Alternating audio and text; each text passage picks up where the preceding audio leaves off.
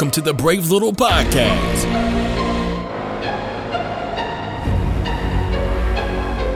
Here's Aaron Alvarado and David Stauffer.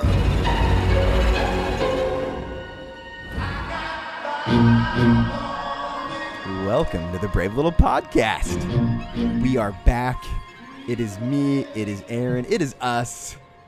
Joining me from sunny Southern California, it's Aaron Alvarado. Aaron, how are you doing, man?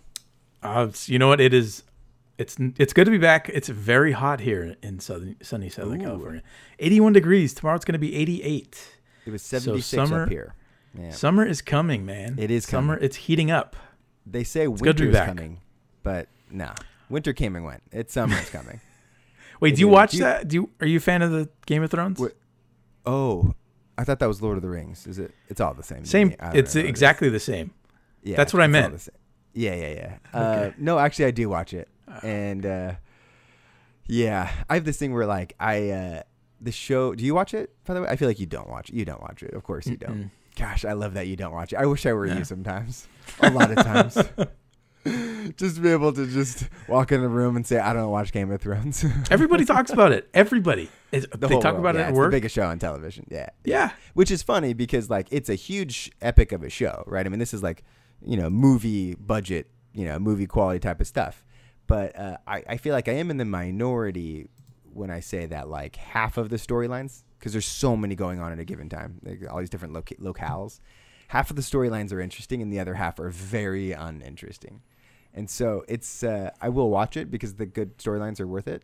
But man, when you get stuck on Theon Greyjoy rabbit hole or an episode, it's just like, please don't do this. You're just watching it for the dragons then? I'm in it for the dragons. Oh, sweet. Yeah. Well, I was in it for Sean Bean. I was like, I'm only in this for him. That didn't last very long. So I was like, all right, I'm sticking around for Aquaman, my man, Jason Momoa. Also didn't make it out of the first season. See, I know those characters because I watched the first season. I don't know any characters beyond that first season. Yeah, well, we got Christina here, Game of Thrones all day. Or maybe she's just saying God all day. Like she's got all day for us to get around to the actual content. That's what I like to hear. Either way. You know what, Aaron? You would actually like some of Game of Thrones. There's no doubt about it. But I just love your contrarian streaks here, and I cannot be bothered. When people love things, it actually makes me dislike them. Yeah, when people ask you like, the Red Wedding, like make a reference to Red Wedding, just roll your eyes and be like, my gosh. No, sick of these people. I know White Wedding by Billy Idol. I know White Wedding. Billy Idol. Yeah, who is an icon. I saw him in concert. Did you really? Salt Lake City in 2004. Oh yeah, stood on stage. Wow. Yeah, got backstage passes. We actually kind of. We may have told some non-truths. What is it? I misspoke when I... Alternative facts is what you gave. Told some people that we worked... Yeah, anyway, it's a long story. But I was on stage with Billy Idol, and it was awesome. And to me, it was just like, it's the guy from The Wedding Singer, Yes. Just that bit part. Apparently, he does music, too, which I thought was he's cool. The best part of The Wedding Singer, I'd argue. He is the best part. He is the best part of The Wedding Singer. We should rank Adam Sandler movies at some point because... Wedding Singer is probably 1 through 5. It might be 1. It may be number 1. And Wedding Singer is the one that's aged the best, I would say. Oh, no doubt. It's... Yeah. No, it actually has But for me, 50 First Dates is coming on strong later in my life. Is it really? Yeah. Jumping up the charts. No. I have. You're not. No, it's a bit. It's a bit. Okay. No, I like it. It's been on HBO a lot recently. I've only watched it one time. What? Really? Yeah, just once in theaters. But not that I didn't dislike it. It was interesting because there was this transitional period where before Adam Sandler went like full bad, where he like kind of pumped out a couple of films that were actually not, actually decent. I feel like they were decent, and that's one of them. I guess he did Funny People, but that's not really an Adam Sandler like vehicle. No, I wouldn't say it's Adam Sandler. Like Mr. Deeds was one of those where it's like he had done, not good, but like before that was Little Nicky, which was like really bad. It's bottom of the barrel. Like that was the foreshadowing. Don't mess with the Zohan. Oh yeah. Ooh yeah. No, that's my happening. Boy with Andy Samberg. Just because they have a name, they have names that are similar and big noses. Like that's not a good bit. It's not enough to make a movie. It's offensive, I'd say. oh yeah, it's typecasting. And also, I feel like that's the type of role that Andy Samberg had absolutely no choice in the matter. Lorne Michaels 100% was forcing him to go along with this. Yeah, that was an obligatory. What's that Jimmy Fallon movie and Drew Barrymore where he's a big Red Sox fan? Fever Pitch. Yeah. Yeah. Okay. So I feel like that was probably meant for Adam Sandler. Oh yeah. Right. Oh, Does that make sense? Yeah. Yeah. Because this is that weird period of time where it was post Fallon SNL but pre Tonight Show, where we didn't know what to do with Jimmy Fallon. Like it was like America's like, we love this guy, but we don't really know what to do with you. Like, let's put him in a taxi movie with Queen Latifah. Yeah, we did Queen Latifah taxi movie, and we're like, oh, that's you are not good at acting, but we still love you. You're so likable, and so you're just like a little kid, and we'll give you another shot because you're so likable. You may have never watched a baseball game or played a game of baseball in your life, but you're gonna have to play a huge baseball fan. Can you do that? Turns out he said yes, thought he could do it, and we get Fever Pitch, where poor Drew Barrymore, who has to act alongside basically a late night host that doesn't realize he's a late night host yet, right? Like, and one could argue that his qualifications as a late night host are suspect, but some people, America seems to love him. But those two movies he did, real bad. Don't hold up did he do any? Did he star in any other movies? I can't remember. Star? No, cameos. I really feel like it was just those two. Yeah, that's it. He got two shots. Hollywood learned quickly. You can't put a movie on his shoulders. He was not good in either of those movies, and then he became Johnny Carson's heir, and all he has to do is laugh. He just laughs at the guests. That's all he does. Anyway, sorry. I'm a Conan head. Okay. Right. Do you watch Conan's new show? He reformatted. He did reformat it, which also involved a podcast. I guess that's what he does with his extra time. Now it's only 30 minutes show instead of an hour. I don't know. But that was like part of the announcement. So I feel like I'm participating in the new venture by listening to the podcast. So to answer your question, yes. I think he should have consulted us first on whether he should start a podcast or not. Because I would have said no, don't do it. Well, you could tell he's trying to do something unique with this like conceit of like, why aren't we friends, you know? And it's like, it's so dumb because they try to stay true to the theme, you know, even if like he had Jeff Goldblum on, who was just always good on any podcast. He's just like so good, so sensual. And it's so interesting. And then like Conan's like, oh, we have to get to the root of the podcast. Like, why aren't we friends, or how are we going to be friends? And then it's just, there's a lot of hemming and hawing and like, well, I guess we don't really know each other and we're just in Hollywood and we're both famous and we were too busy. And it turns out no one wants to be his friend, which is a bummer. Would you like to be friends with Andy Richter? Oh my gosh. No, that dude controls the universe. And look, I can't even follow him on Twitter, let alone be his friend in person. Okay, it's not happening. It's not happening. I won't even be. I won't be Twitter friends with him. That's for sure. Did I tell you I sat next to him at a restaurant in L.A. It was like, it was the where the House of Blues is in Anaheim. Actually, it's not L.A. Sorry, Anaheim, Orange County. Yeah. Freudian slip or whatever you want to call that. But it was a cardinal sin is what I'd say. Cardinal sin. There you go. You're going to hell for that one. So that like, I don't know what it's called. It's not the City Walk, but it's those restaurants. Yeah, you're talking about Downtown Disney. Downtown Disney. That's what it is. The largest media empire in the world, and I couldn't remember the name of it. So we're eating at this restaurant that's like, overpriced, semi-nice.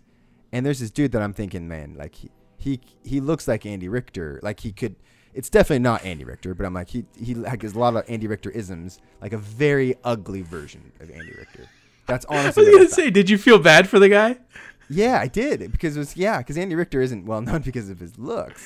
So being like a poor man's Andy Richter isn't a good spot to be in. And he's there with the woman who also doesn't seem super thrilled to be there, and two kids who are entitled AF. And he's telling them, no, you can't order this, no, you can't. They're throwing a fit, And then I'm starting to listen into the voice, and I'm like, wow, he's got the Andy Richter voice too. And then I really start to listen and look at him like, oh, that is Andy Richter. And I did this thing where like I'm in a point in my life where I'm I will not approach a celebrity in public and be like, not even to say I'm a big fan. Well, there's one. Yeah. Rivers Cuomo. So that was pre. I'm saying. Oh, okay. Post. Okay. I'm at a point now where I no longer. Gotcha. I actually have shame and well, or principles. I don't know what you want to call it, but just I would never go up and say I'm a fan, or let alone can I have a selfie. But he looked so just in a bad mood that I considered it. That I wanted a story of me going up, because he was definitely not going to go along. He's eating. He's with his family. He looks upset. He's frustrated as kids. And I'm thinking, I could have a good Andy Richter story if I go up and be like, dude, selfie. Because like the response would have been would have been incredible. So, but I have no guts and I did not pursue it. So no, you made the right move. I think of all Norm Macdonald's, like he has a million bits that he does with all these different shows and everything. One of my favorite bits is him just trashing Andy anytime that he goes on Conan. Oh, yeah. So many good compilations on YouTube of Norm Andy just trashing hates him. Andy. Well, Andy blocked him from his last performance. Isn't that? Yeah, so apparently that's the rumor. I can't confirm nor deny, but that is I think that's what happened. It seems pretty obvious. Well, he seems like the type of guy who wouldn't handle a good-natured ribbing, let alone a bad-natured one. Like he wouldn't, if a joke was on, I just don't think he's going to handle a joke that at his expense. It's just not. No. But a good punching bag for Conan, so I'm happy he's there. He's the best. He's the best punching bag. So yeah. So I went to San Francisco this week for work. But you live in Sacramento. Is that like, do you routinely drive to San Francisco? Oh, gosh, I feel like you're a late night host setting me up for a pre-planned bit. I'm checking my notes. Well, I was going to tell you just that every time I pull into San Francisco, I think about our time driving up together to go to the Punchline to see Patrice O'Neal, and that thought triggered a Patrice O'Neal YouTube rabbit hole, and I just watched these clips and gone but not forgotten. Rest in peace, Patrice. Really one of the greats, and really his legend could have grown had he not passed so prematurely. But people don't know who Patrice O'Neal is, and if you're okay with comedy that wouldn't maybe perform as well in the mainstream in this day and age, YouTube Patrice O'Neal and just watch some compilations. The dude is just incredible, especially crowd work. The dude was just vicious. He was one of a kind, and Bill Burr, like he was best friends with Bill Burr, and Bill still every year he throws a benefit for Patrice's family. So, yeah, that's incredible. It's so generous. Yeah, it is. Keeping him in his thoughts. Well, so yeah, Bill's a good dude. Because they all knew that Patrice, had gained some notoriety, but he was right about to break into like what we see Bill Burr size type of exactly. Celebrity, and because he didn't, and he died right at that moment. His family, it's not like there was a lot left for them, and so unfortunately there wasn't. Yeah. Awesome. So living in Sacramento, you drive to San Francisco a lot. It's an hour and a half away without traffic. Usually it's 2 hours with tons of traffic, gas, I'd imagine. Well, that's the thing, man. It really hits the pocketbook. Just the gasoline these days. And I just thought to myself, like, is there a way for me to make this drive without using gas? Have you ever thought of that? Like, have you actually asked yourself that question? Thought of that one time. I don't know that there's an answer to that, though. So I Googled it. Yeah. Take a train. Well, that's the thing. So first thing would be train, public transport. Yeah. There's an Amtrak that goes from Sacramento. They don't go all the way into San Francisco. It goes as far as about Oakland, and then you gotta get a shuttle from Oakland over, or take. I was gonna say you could take one of those Lime scooters, but you can Lime scooter across the Bay Bridge, which is a great pedestrian bridge. Wow, but yeah, my worst nightmare is my car breaking down on the Bay Bridge because it'd be a colossal issue. But anyway, they might push you off the edge. Oh yeah, no, for sure. It's just out of rage. Yeah. Also, that's the bridge it collapsed on itself in the '89 earthquake. And even though it's been rebuilt and reinforced and all that stuff, still not a good history there. Not a good vibe. I don't trust it. If you're stuck. No, you shouldn't. But it is a better bridge over the Golden Gate one. Just I want to make that clear. But anyway, yeah. So I googled it. Apparently, there's electric cars that. Whoa. I know. So there are gas stations, right, all over the place that we go to fill up our cars with gas, and it costs money every time you do it. And I just thought that we had to because that was the only way. But no, there are cars that run on electricity, and you never have to fill with gas. And I thought, like, why aren't all cars this way? And I don't know. Do you know why they're not that? I just don't know why they're not. I'd imagine it's some sort of grand conspiracy involving the Illuminati. Of course. And all their stock. The Da Vinci Code or something. Yeah. I don't know. Tom Hanks. Yeah. Dan Brown. Definitely Tom Hanks is certainly involved. Yeah. Well, Ewan you know McGregor. who their worst enemy is that group. Oh yeah. Elon Musk. Public enemy number one. Not a part of. You mean the guy? Wait, are you talking about the guy that had a rap song about Harambe, the gorilla? That's yeah. That's what that he's most Elon known Musk. For. Yeah, he took all that rap money and decided he wanted to do two things: build long range electric cars and then get us to Mars, which I think are noble goals. Just keep the raps coming, Elon. That's what got you here. Okay, that's what we're paying for. Anyway, look, this is all to say I'm just kind of being sheepish about this because I don't want to go public with this yet, but you told me before the pod I didn't have a choice, that I need to come clear. I bought a Tesla Model 3. And my parents are disappointed because that they now know that I lean left of center, which is devastating to them. That's an obligation when you buy that car. What's next? The Green New Deal? I'm like, well, I mean, it wouldn't be the worst thing. Like, oh. Yeah. I got a Model 3, dude. That is incredible. Truth be told, I've been waiting for Tesla to release their, they've been promising this kind of mass market version, their low cost, quote unquote one, just because the Model S and Model X, like basement price is like $80,000, can go up to $100,000. I'm not rich. I'm not buying $80,000 cars ever. But I've been waiting for the Model 3, the considerably less expensive one, and they finally released the cheapest version. And so I thought it was going to take weeks to get, and I ordered it, and it delivered the next day. So that was exciting. And so this most recent drive to San Francisco was the most easily the least stressful, the most exciting, the most fun. I was on autopilot almost the entire way, which I say almost because we're building a relationship of trust, me and the autopilot. Well, legally, you're not allowed. Yeah, well, there's that too. I'm learning what it can and can't do. And I'm learning how it handles things like construction zones where the lane lines are repainted haphazardly. Before you go into it too deep, I just want to say you sound like the pilots that crashed the 737. If only they were as cautious as you. Well, this is the difference between me and them is I got to my destination. Well, you had the smarts to look onto YouTube how to use the thing. The difference between me and them is I kept both hands on the wheel. Okay, I didn't over rely on autopilot. Look, these things are still subject to error. But yeah, man, it was actually pretty incredible. Well, how does it work?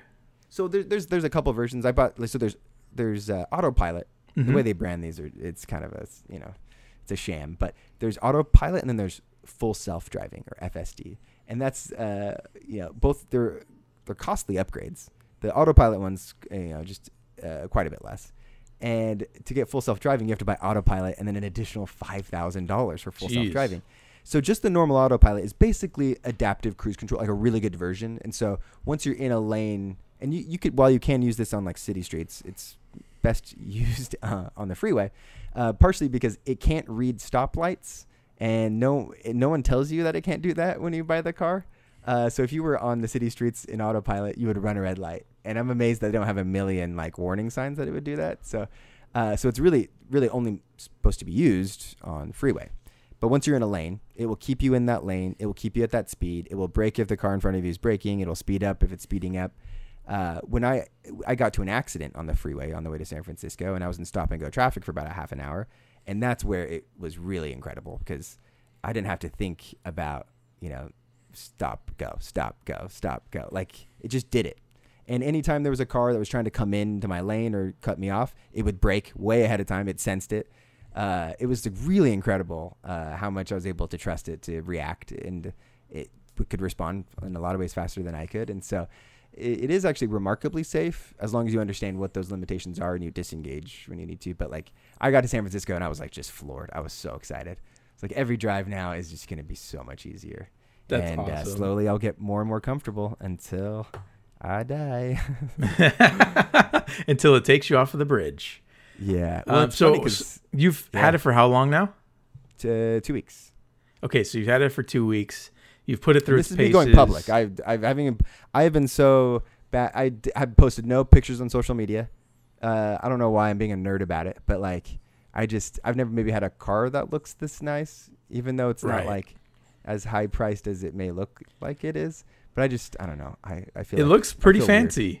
It does look fancy, but it's the same price as my mother-in-law's Honda Accord, and that's the thing. If I'm being honest, I'd rather have the Honda Accord, but that's just me. Yeah, well, Honda, they make great cars, really reliable. They do. Plus, they take gas, and that's just I love gas station driver. It's very convenient. Anyway. You know, it cost me $70 to fill up the other day. It's not like I have a big car either. It's $70? Yeah, man. I know it sounds like a first world problem, but which car actually the Acura? No, this was actually Sarah's, her Audi. It's premium, I'm assuming. Well, yeah, but both cars take premium. So, dude, I looked up what we spent in gas in the month of January. Granted, there were several Bay Area trips for both my wife and I. We work for companies in the Bay Area, so we both had to do a couple trips. And it was like between our two cars, it was $540 of gas that month, and yeah, that is absolutely wild. So you charge it every night.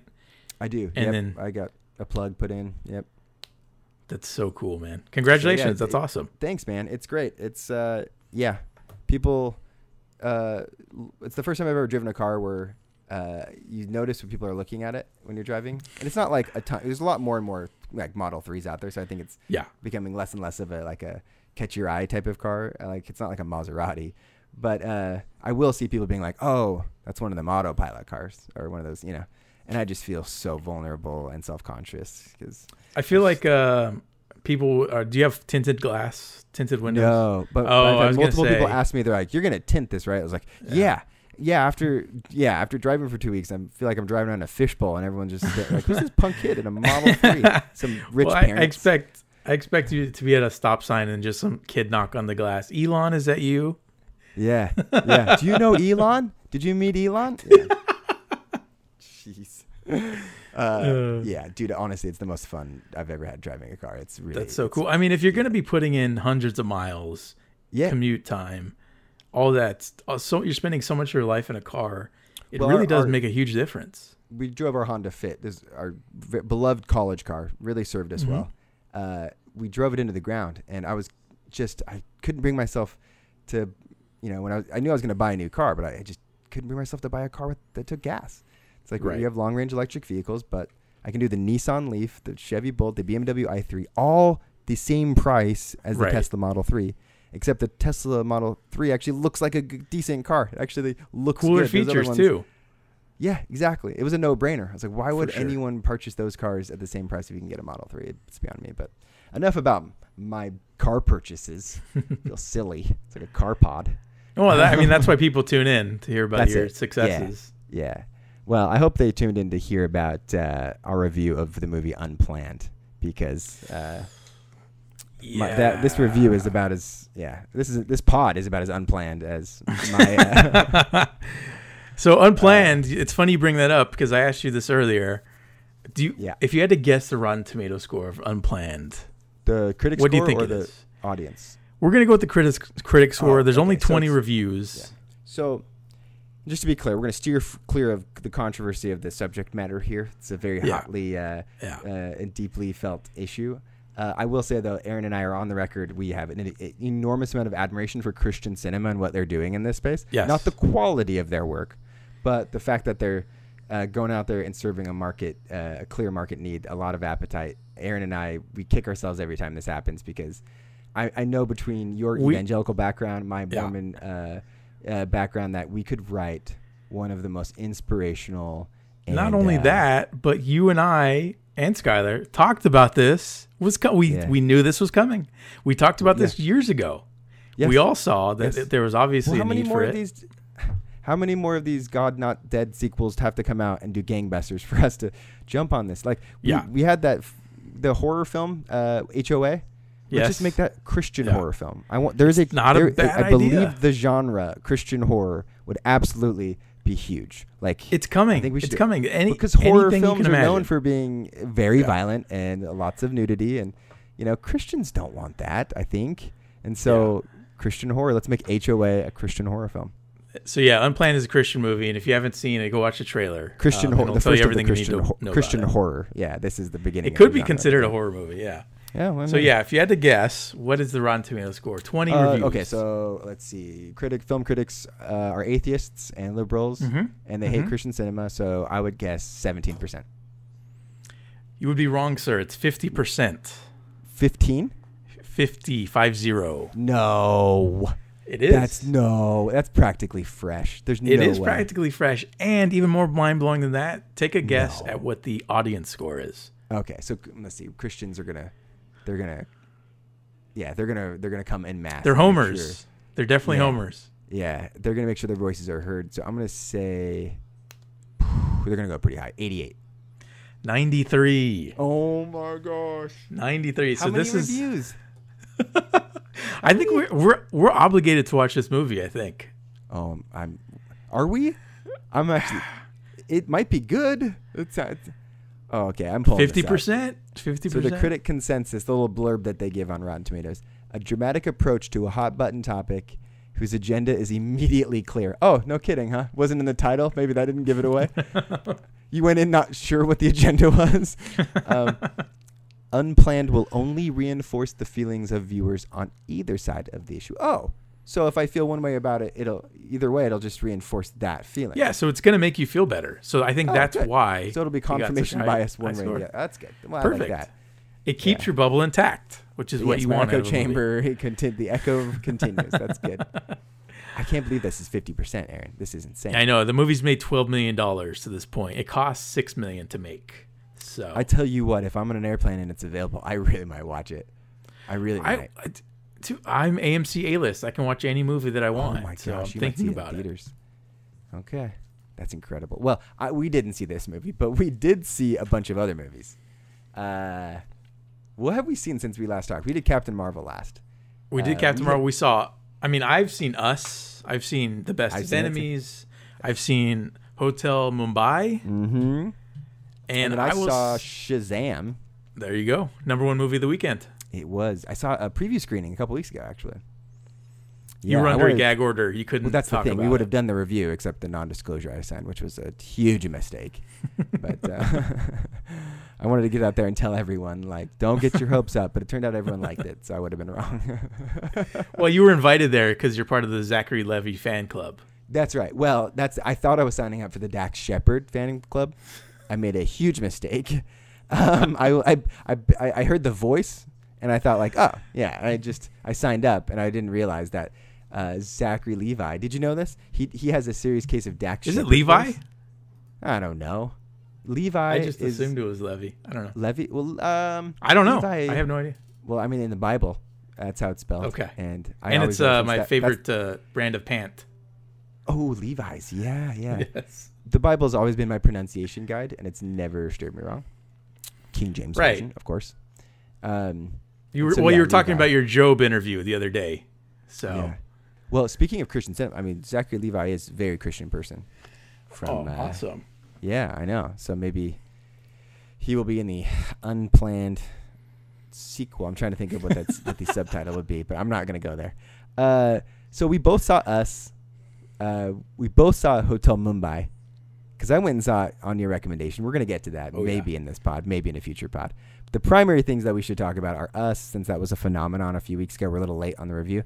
And then, of course, I was going to say Shalom. My goodness. Shazam. Shalom sounds like a better movie. I will go watch Shalom. Starring Zachary Levi. Sounds like that would be fun Israeli cinema. Like, I would see that. I'm into that. Yeah, because Levi sounds like an Old Testament last name. Like, that's like a It's Torah. perfect. Yeah. Old Testament. I mean, it's the same whatever. star of Shalom versus Shazam. My goodness, So. Shazam. I can't believe I almost said Shalom. Look at me.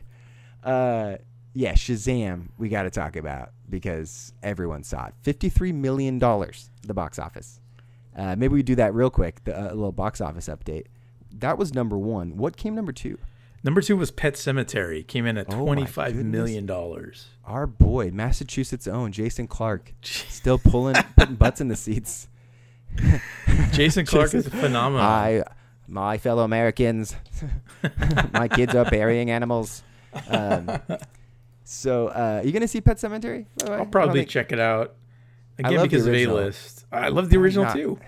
I'm not interested in seeing this. I think once I saw the guy from Third Rock from the Sun is in it, and I'm not talking about Frenchie Stewart. I'm talking about the older guy, Joseph Gordon-Levitt, John Lithgow. Oh, okay. I just can't take that guy seriously. No, actually, he's really good.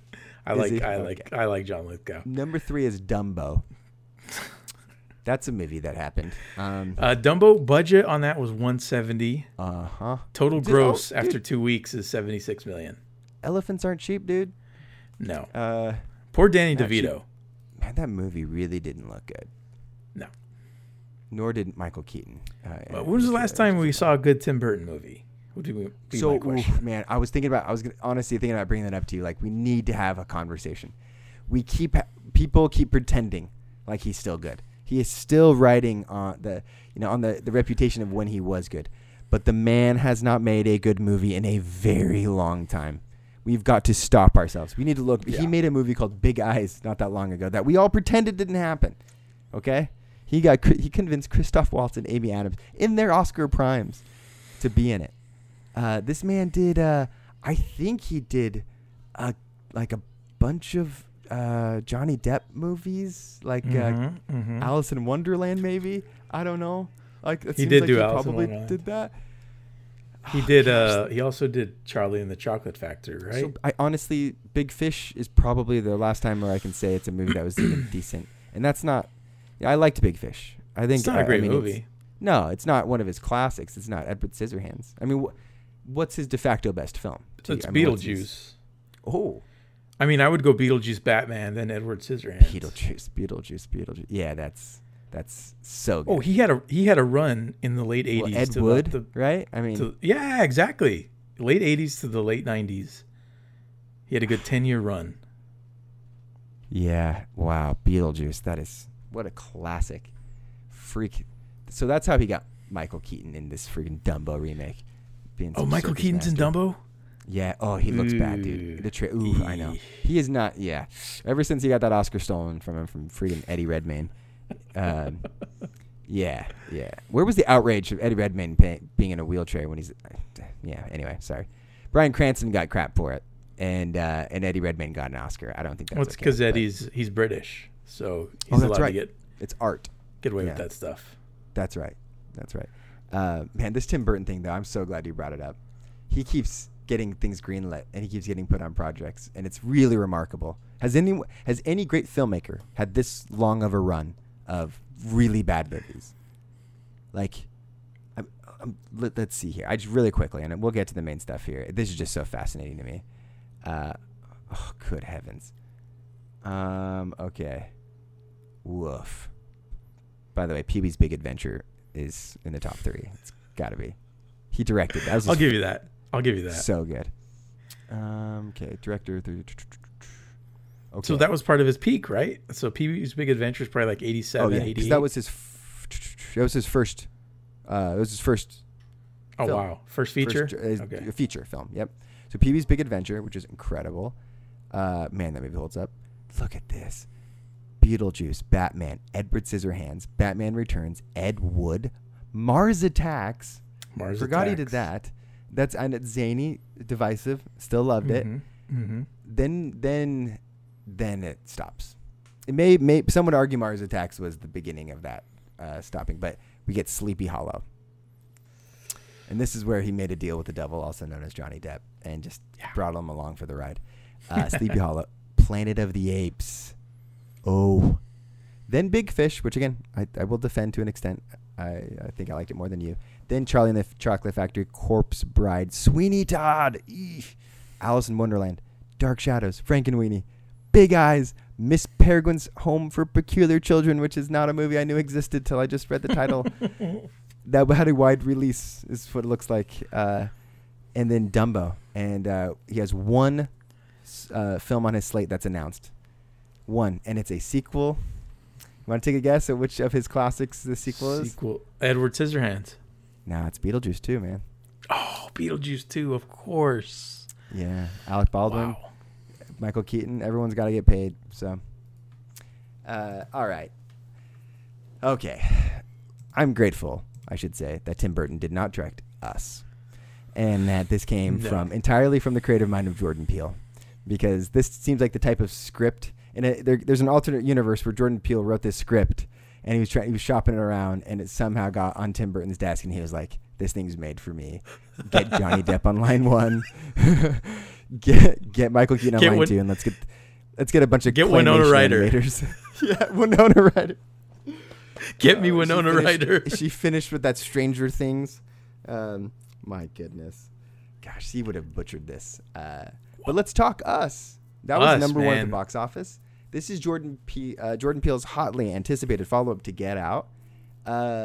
This is a film that I thought had a terrific marketing campaign, from the trailer, the song, and I always love the using imagery to just kind of burn something into the people's brain or psyche or memory. This idea of these scissors, and we'll talk about that if we go into spoilers, if the significance or lack thereof of the scissors. But nonetheless, it was a striking image when the first trailer and poster came out, and I just feel like the branding and marketing going in was just top notch. And of course, it does enormous numbers, and so and it's still doing well. Speaking of box office, right? It came in at November 4. Number 4 this week. Yeah, it's been out for 3 weeks. Wow. Cost $20 million to make, and it's grossed $152 million. So Explain to me, Aaron. You live in LA. You know the biz. You're in the middle of it all. How does someone who makes Get Out, which is just this sensation, gets an Oscar for the screenplay, only get $20 million to make his follow-up original film? You know he wanted more. He didn't go and being like, yeah, I'm interested in doing this just like the last one for $4 million. $4 million was the Get Out budget. Just shoestring budget, bootstrap everything. No. That dude earned his right to get at least $50 million. Why 20? I mean, because $20 million lets him fly under the radar. At $20 million, is that what it is? Yeah, 100%. So that's at the $20 million, okay. At $20 million, he does not have to answer one set of producer notes. Do you think he has final cut? He absolutely has final cut. There's no doubt about that. Interesting.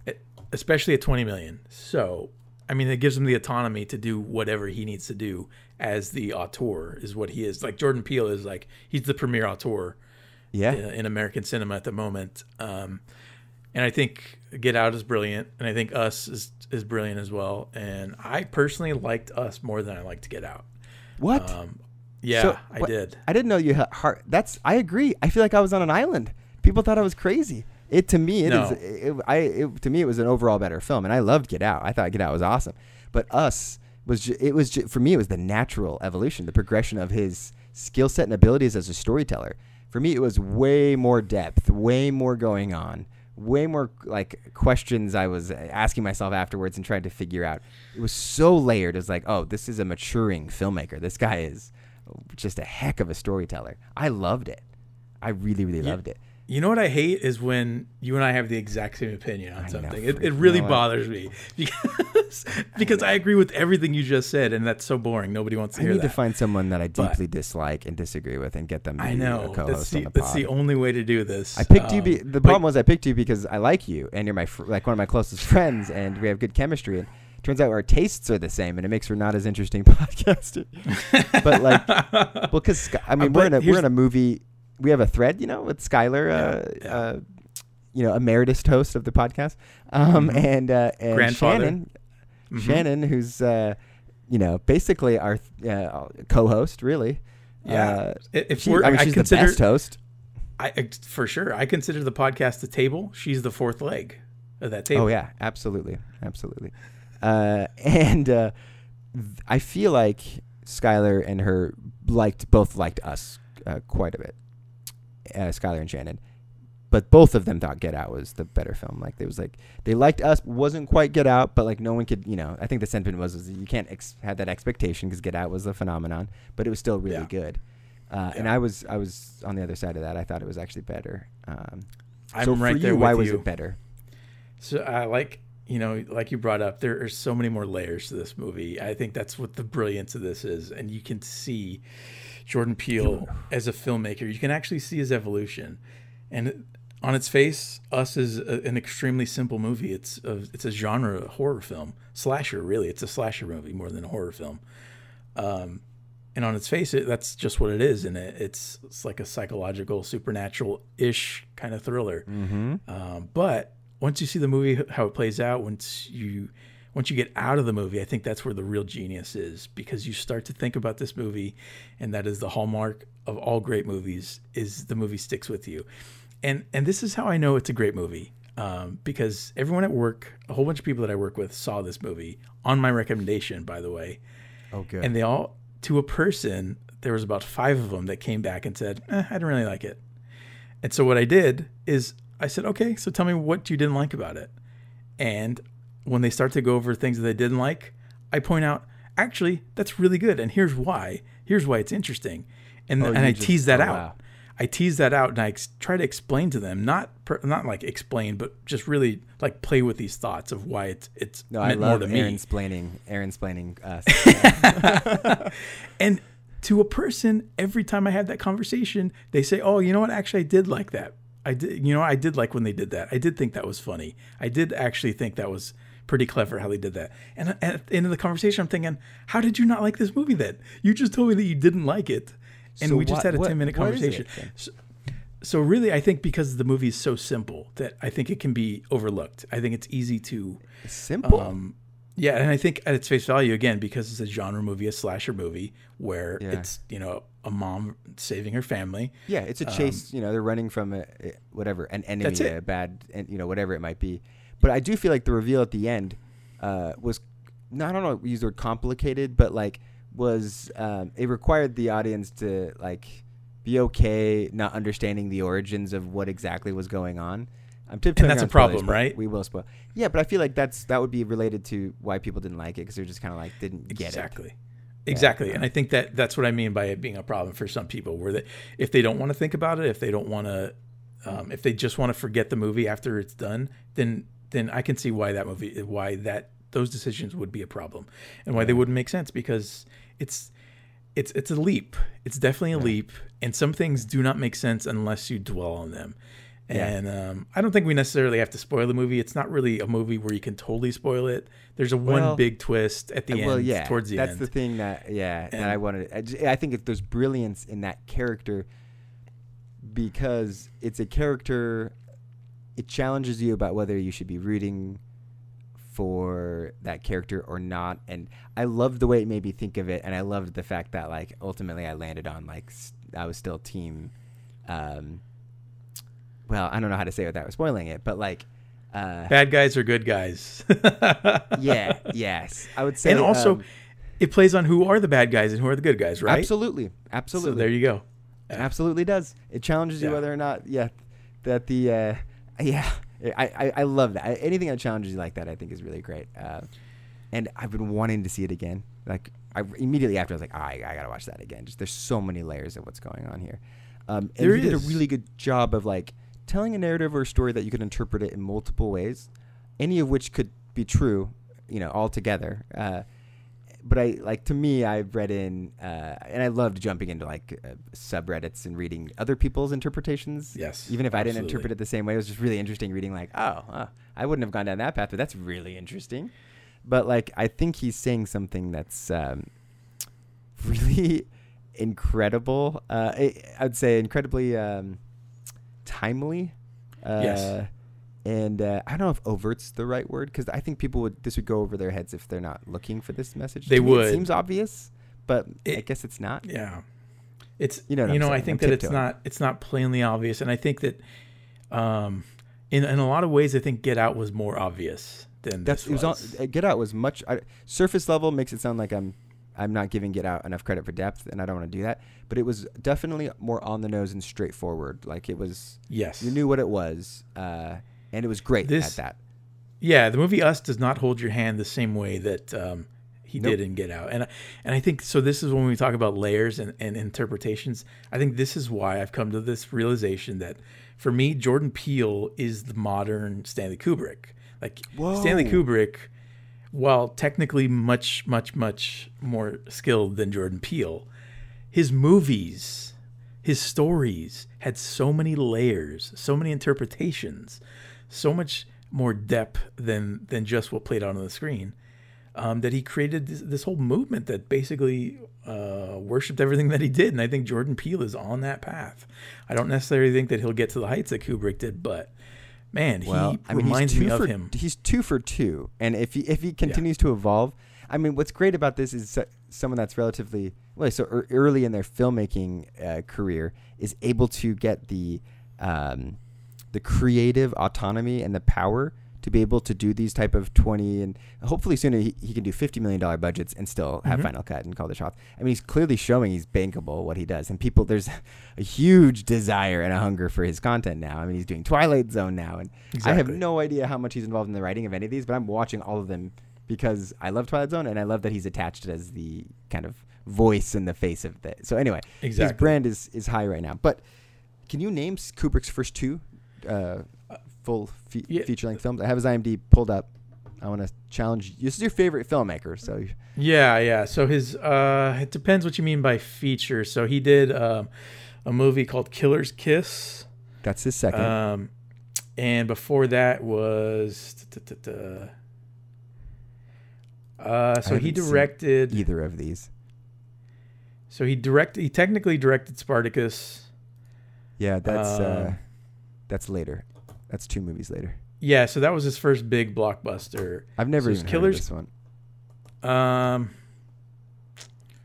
can't think of the name of it at the moment. Fear and Desire. Fear and Desire. Yes, Fear and Desire. Did you see Fear it? and Desire is brilliant. It's an incredible movie. It's about World War I, and it's Gregory Peck.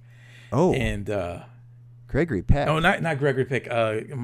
Kirk Douglas. Oh, wow. Yeah, Kirk Douglas. He's awesome. Kirk me Atticus Douglas Finch. Awesome. It's Kirk Douglas, and so that's right. So Kubrick directed him in that one, and then Kirk Douglas went on to make Spartacus, and he hated the director, so he kicked him off the set. Well, he didn't. He only brought in. So he directed but did not write Fear and Desire. He wrote and directed Killer's Kiss. Yes. Yeah. So Killer's Kiss is a very small budget. It's a very very small budget. And then he wrote and directed the Killing. But anyway, I was just curious if his 2 films, if he came out of the gate as strong as Jordan Peele when making that comparison. Like, were his first 2, maybe not, they probably weren't cultural phenomenons, but were they how successful were they? It seems like he grew into, obviously become one of the most renowned filmmakers. He definitely did. If not the most. Yeah. Well, it's interesting that his first two movies are genre movies. One's a war movie, and then one is was it a boxing movie? This film, because it goes. So it goes The Killing, Paths of Glory, Spartacus, Lolita, and then you hit Doctor Strangelove, 2001: A Space Odyssey, A Clockwork Orange, Barry Lyndon, The Shining, Full Metal Jacket, Eyes Wide Shut. Holy cow! Wow. Yeah. Wow. So I mean, we don't know if Jordan Peele is going to be there at the end, but he's 2 for 2. He's 2 for 2. So I can't wait. Whatever he does next, I can't wait. A couple other things about Us. I did think it was way funnier than I expected. I also, anytime I see Tim Heidecker, even if he's not doing bits, he's just a funny looking person to me. And just mannerisms is funny to me. And it was his character just had tattoos all over, which was funny, just because they were bad tattoos. Awful. And his character and Elizabeth Moss's, I just thought they were excellent for what they were doing. And while they were friends of the main family that we're following, they clearly represented kind of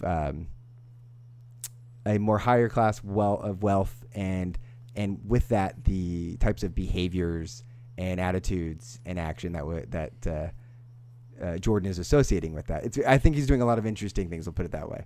So as these characters are being acted upon, they all handle things a little bit differently. Based on kind of what cloth they're cut from, which I think is great. It's very, very interesting. I think it's safe to say so he tackled race in the first one, in his first movie, and he does tackle race in the second one, but I think it's more. I would say it's more. I'm not sure. I mean, it's a part of it, but I don't know. It's hard to say that it's not about race, because it is about race too. It is because it's about economic class. It is about class more than anything. I think it's And I think there's a lot of theories online, and that's part of the fun. Once you get out of the movie, you've seen it, I'd say go look them all up because there's some really, really good ones. I do think people were expecting it to be way more close to Get Out on the kind of very, specifically about, about race. And in the case of Get Out, you're viewing the film through the eyes of this protagonist and having that experience, which is obviously, intertwined with his race and what that's like to experience that in this specific situation. And I really believe people were fully expecting the same thing here, and it wasn't that, not in that way. No. And I think that surprised people. This was just about like a middle-class American family that's on vacation in Santa Cruz, Beach Boardwalk of all places, place I grew up going to all the time. Loved seeing it in the movie. Even though some of the more terrifying things began happening on that beach, I couldn't help it being like, the Dipper, coaster in the backdrop, a lot of great memories. Doing all sorts of. Did you ever go things. in that fun house, the House of Mirrors? Well, that's the thing. I did. I absolutely did. Let's just say I don't technically have a twin brother, but there is someone that might look a lot like me. That the very raspy voice. Yeah, let's just say they're down in the lozenges to be able to get some words out. Yeah, that fun house. I bet they're going to build it on the boardwalk because it's going to become like a tourist attraction of. I bet you anything. They'd be missing up. Because there's not any fun houses like on the sand area. Like there's nothing like that there. But anyway, I just thought it was. I loved seeing a piece of Northern California, and of course, nothing will make me love a movie more than doing that. A nod to your childhood. Yeah, good thing that you don't have that problem because every movie that takes place in a Hollywood backlot, you're like, home, look at the beautiful Universal backlot.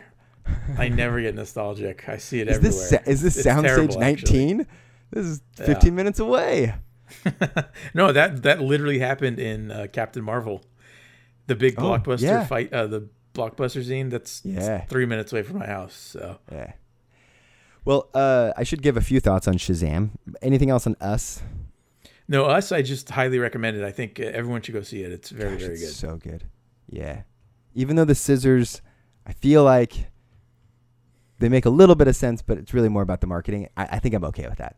Good imagery. There's good imagery. There's a good theory about the scissors out there. The tethering and is that what it is? Yeah. And it makes sense. But in the movie, it's not as clear. But no, it's not as apparent. A lot of things aren't. So Shazam, number Tell one. me film about Shazam.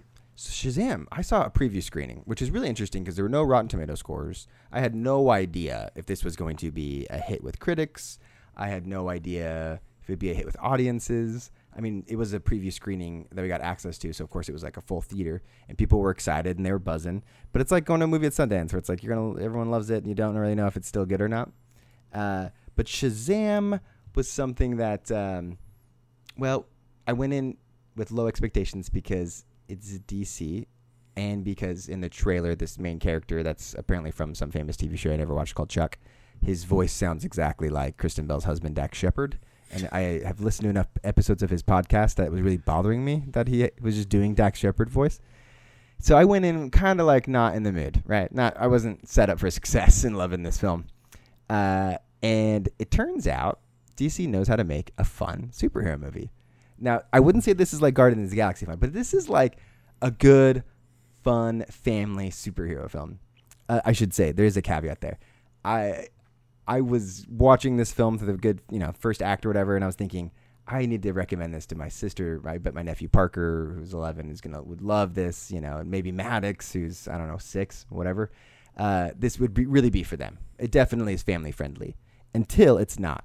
It actually gets like super dark and weirdly violent, and it's just like really, like it was bizarre tonally, and then it would get back to the super light and fun, and I was just like, oh, this is like a hard PG-13. It's really bizarre.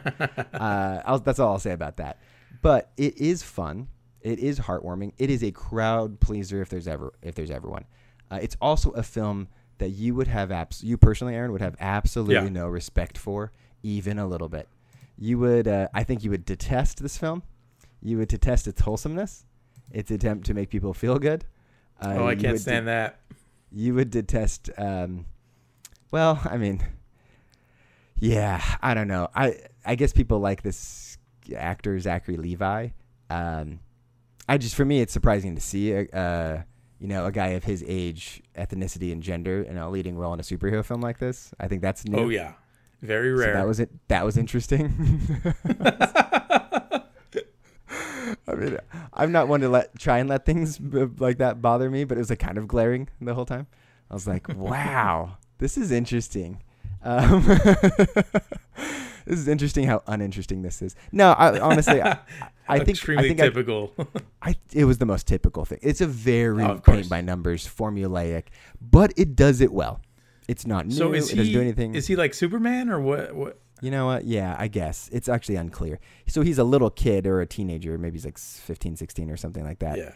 And he's given basically these powers. He didn't ask for it, but he's forced into a situation where this energy goes inside of him, which gives him these powers, which also makes him look like this adult who's played by the main character Zachary Levi or Levy.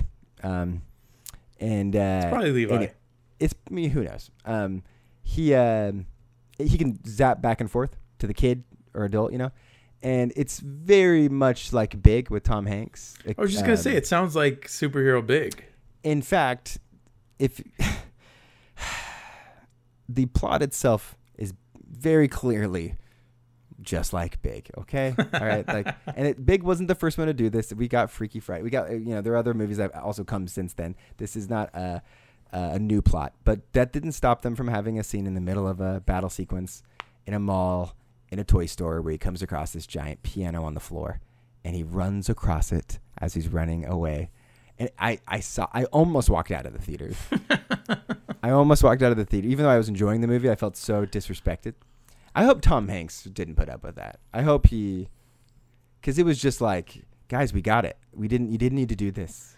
You didn't need to do this. I fully expected at that point that we would get a Tom Hanks cameo.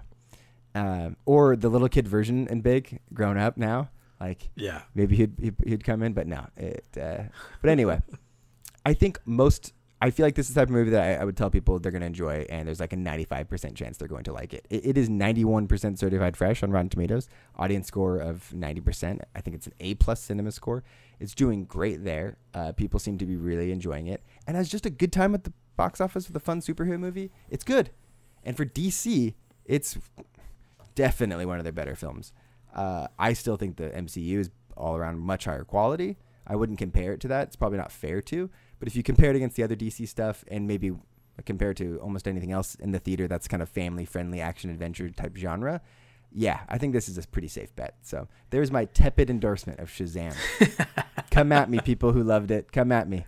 The ending, what? I would love to watch the ending with you because it's so feel-goody. It in a way that you would, it'd be like watching you die inside. I would actually probably get up and boo. I would physically boo the movie if I can guess. I mean, if I can assume what you're hinting at. But I think it's interesting that DC took a character that has like almost zero name recognition and created a blockbuster out of him. So that's really interesting. And I thought maybe we had some superhero fatigue, but it doesn't look like it. No. It turns out they're not going to be fatigued. And the amount of time I had to wait in the Fandango digital ticket line to get my tickets for Endgame, America's not going to be fatigued anytime soon with these things. So you do have your tickets for Endgame then? Well, yeah, I do, with a caveat, Aaron, and I'm not super proud of it. Let's hear it. Shannon was a pal and texted us, the morning of the, she's an hour ahead in Utah. She's like, hey, if you want tickets to Endgame, you might want to jump on it. And I rush out of bed. I run into my office room. And I jump onto Fandango for the first time. I get the screen that says you're in line and, you have an anticipated wait time. Thankfully, it was only 3 minutes. But I'm like, oh boy. That's rare. Which is tricky because you get to pick the theater and the show time and then you wait in line. And if it's all sold out, you got to pick a different theater and show time and wait in line again. Oh, my goodness. So, of course, I pick one and it's completely sold out. And I'm trying to go. You didn't open up 2 browsers at once? No, I thought rookie opening move. up, I thought like maybe I should try the enormous historic IMAX screen in downtown Sacramento. That's one of the the few remaining film IMAX, actual true IMAX screens. I'm going to try that one first, right? Because that would be the ideal. And hundreds of seats in that theater too. Hundreds, all taken, by the way. Wow. So I couldn't find any tickets. And so I started clicking on showtimes that were less desirable and ones that I didn't want. And I really had to make some concessions.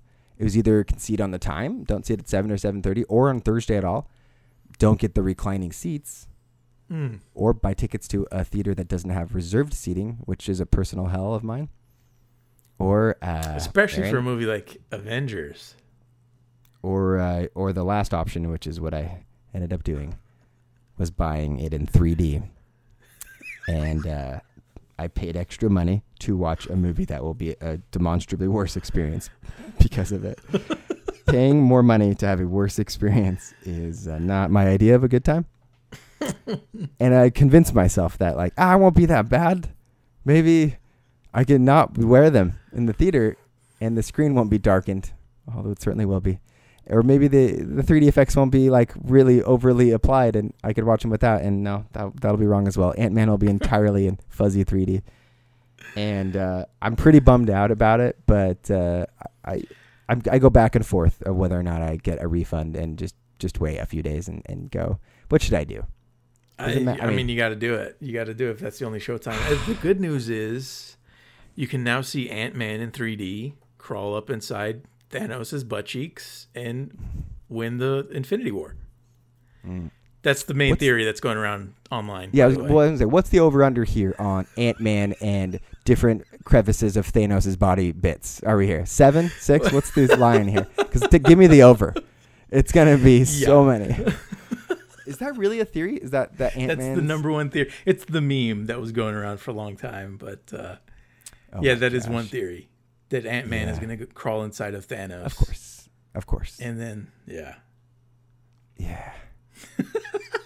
I just saw Chadwick Boseman yesterday. He was trending on Twitter because he was at some event on the red carpet, and someone, of course, was interviewing him about Endgame. And they're like, "Oh, are you excited for Endgame to come out? Like, how much screen time do you have?" And he says, "I'm dead. My character is dead."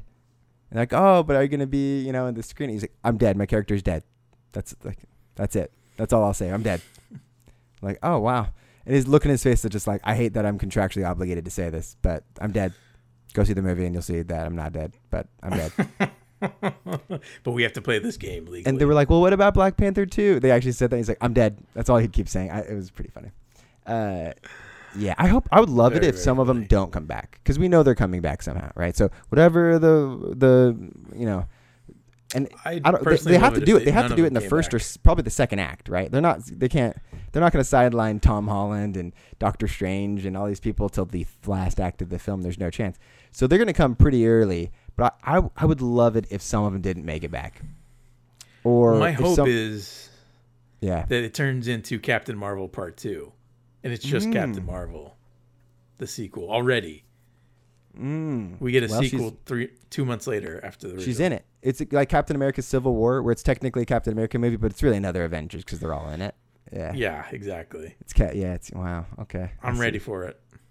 Okay. Well, did you get tickets? Yeah, I won't be seeing it on the first day. So, second day? When are we potting? I mean, I can try to see. No, there's no way I can see it on Thursday. Yeah. I mean, I'll try to see it Friday. Okay. Yeah. Yeah. We'll just. And then if you see it by if you see it by Sunday, we'll see it. For sure. Yeah.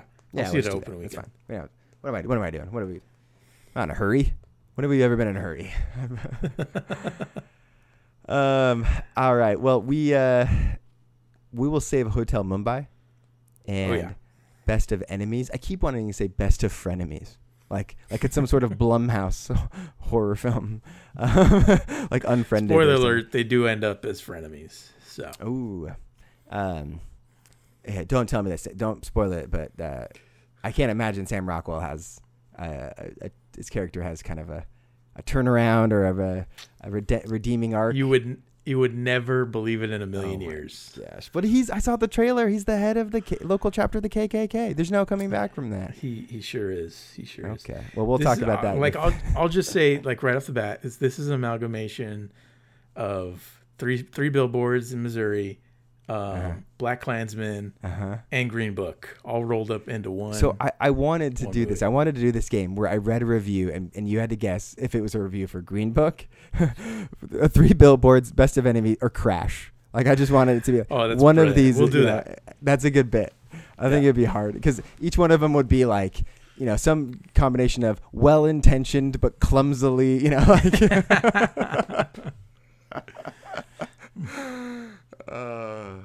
All right.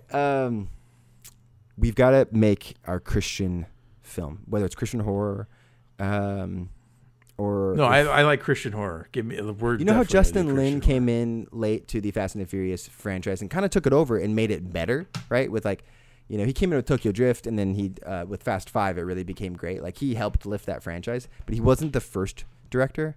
And he sure as heck didn't do Too Fast, Too Furious. I feel like you and I could do that for the Unplanned franchise, right? Like, it might start good. It's obviously doing well, but we come in and we Justin Lin it, right? Like by the fifth. I mean, I'm already thinking of. My mind is just constantly working, and I already got a title. It's a series of movies. It's actually Unplanned Parenthood, is what we're going with. A crossover with the show Parenthood. Yeah. Oh, no, I love it. No. Unplanned Parenthood. Unplanned Parenthood. Yeah. Okay. I was going to say the sequel should be Unplanned: Plan B. And that would be, that'd be about a specific product. All right. It's late. How about Plan JC? And it's all about Jesus Christ. He is the plan. Ooh, can we do some sort of rapture pun? Oh, man. I love this for spitballing. This is great. Gosh, there's an idea here, and someone else is going to make the money. All right. The moral of the story, go see Us. And if you like feel good, fun, mostly family friendly superhero films, go see Shazam. If you love white leads, go see Shazam. And that's it. Anything else? That's about it. No, we just got a lot of movies coming up, so it's going to be a big summer Avengers? for the Brave Little Podcast. And we'll save Hotel. I have a lot to say about Hotel Mumbai. And I want to hear more about Best of Frenemies. And so we'll save that for the next pod. I don't know if Endgame is the next one, or if there's something else coming out before that will be. I'm sure there's something else. Oh, yeah, we'll find something. All right. Next week. Dude, have a good night. Hold on to your butts. Peace. That's right. Thank you for listening to the Brave Little Podcast. Hold on to your butts.